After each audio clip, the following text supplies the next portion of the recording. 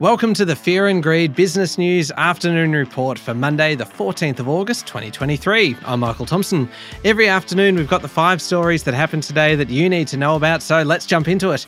Story number 1, the S&P ASX 200 closed 0.9% down to 7,277 points. Most sectors fell over the day, with the biggest declines in metals and mining and materials. Big miners BHP and Rio Tinto were both down more than 2%. That was largely due to concerns about the Chinese economy. Fortescue dropped about 1.8%. The top performer on the ASX 200 was Lake Resources, up 7.7%, and then carsales.com up 7%. That came after a big reporting day with a 301% increase in statutory net profit to $646 million. JB Hi-Fi had a 2.8% rise after reporting its full-year results. Leading the losses, I mentioned the miners before, but Sierra Resources was down 6.6%, Elders Limited down 6.1%, and Pilbara Minerals down 6%. Lend-Lease was off 2.8% after reporting a net after-tax loss for the year of $232 million. The Aussie dollar, definitely worth a mention, fell to 9-month lows of 64.75 US cents. On to story number 2 now, and a new Commonwealth Bank report released today shows consumer spending remained flat for the month of July and has weakened over the year.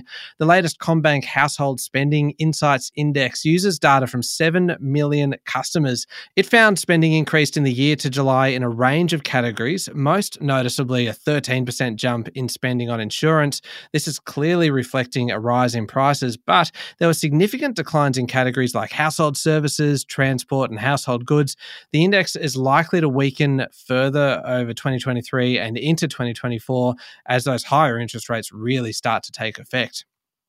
Story number 3 now. Apple is warning the Australian government not to extend regulations on its payment services, or it might just affect iPhone security and privacy. The government is currently considering a proposal to extend the Reserve Bank's remit to cover digital payment platforms. This would include Apple Pay. At the moment, the RBA doesn't have the powers to request data from tech companies or regulate them like credit companies. Major banks are encouraging this shift. Apple claims, though, that its service is a digital reproduction of a physical wallet, though it is noticeable that they do charge when users pay with their smartphone, with banks paying more than $110 million in fees. Apple says that additional regulation would actually stifle innovation, affect intellectual property rights, and also weaken iPhone security. On to story number 4, insolvencies surged over the June quarter in a clear sign that businesses are facing some trouble. In fact, across the country, insolvency appointments were up 57%. The Corporate Insolvency Index has found the final quarter of 2022-2023 had 3,008 external appointments, up from 1,921 in the same quarter in 2021. Bear in mind, there was major disruption in the insolvency industry during COVID, with a lot of government measures introduced to shelter businesses from being wound up. But this data suggests businesses are, in fact, doing it tougher. Some of this may be due to difficult trading conditions, but it's also potentially being driven by increased debt collection activities.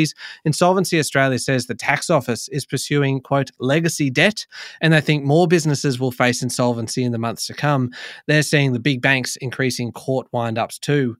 And finally, story number 5, greenwashing claims. More of them. We are hearing more and more about this. This time it's the big banks at the centre of concerns raised by the Australian Conservation Foundation's new benchmark report.